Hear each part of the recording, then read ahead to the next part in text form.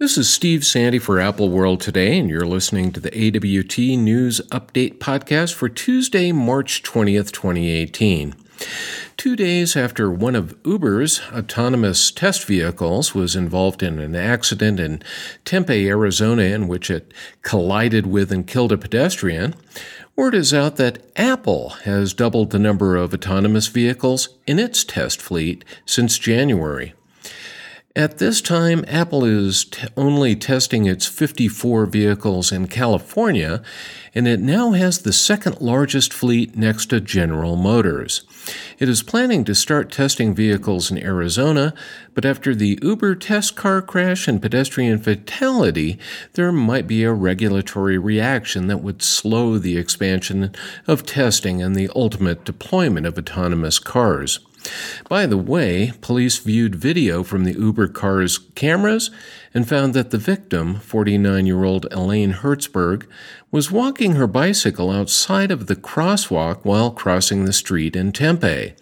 She, quote, abruptly walked from a center median into a lane of traffic, and Tempe Police Chief Sylvia Moore said that, quote, it's very clear it would have been difficult to avoid this collision in any kind of mode, autonomous or human-driven, based on how she came from the shadows right into the roadway.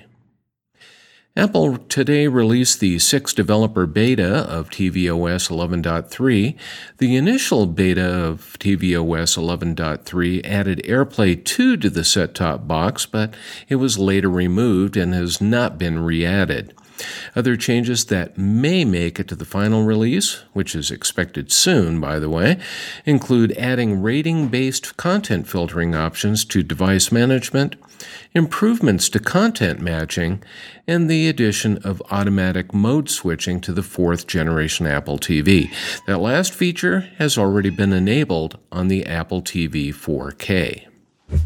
Have you ever wanted to try out Apple's HomeKit home automation framework without needing to actually go and buy and set up all of the equipment? Shoppers in London will soon be able to do so at a huge new 230,000 square foot John Lewis retail store in the Westfield London shopping centre. Apple partnered with John Lewis on the mock home setup, and visitors can try using Siri to command lights to turn on and off, drapes to open and close. They can set a thermostat, change colors on Hue lights, and even run a HomePod. John Lewis decided to partner with Apple on home automation since the retailer's mobile traffic analytics showed that 77% of their shoppers were coming from iOS devices. Sin Grieve of John Lewis noted that, quote, we know Amazon are going after this space. We know Google are going after it in a big way. This is our chance to bring that to life in an iOS setting. Apple is also starting to include interactive HomeKit displays in some of its Apple retail outlets. Yesterday, we mentioned how Apple Campus 3 in Sunnyvale, California is nearing completion and occupancy, but those aren't the only plans that Apple has for larger facilities. Apple bought 85 acres of land in northern San Jose, about 10 miles northeast of Apple Park, several years ago. That land is located right next to the San Jose airport and includes the former headquarters building of chip maker Amtel Corporation.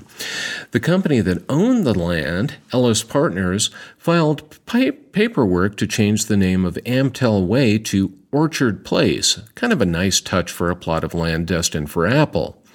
A few years ago, Apple also got approval to build 4.15 million square feet of office space at the site over the next 15 years, which is nearly 1.5 times the floor space of the spaceship building at Apple Park.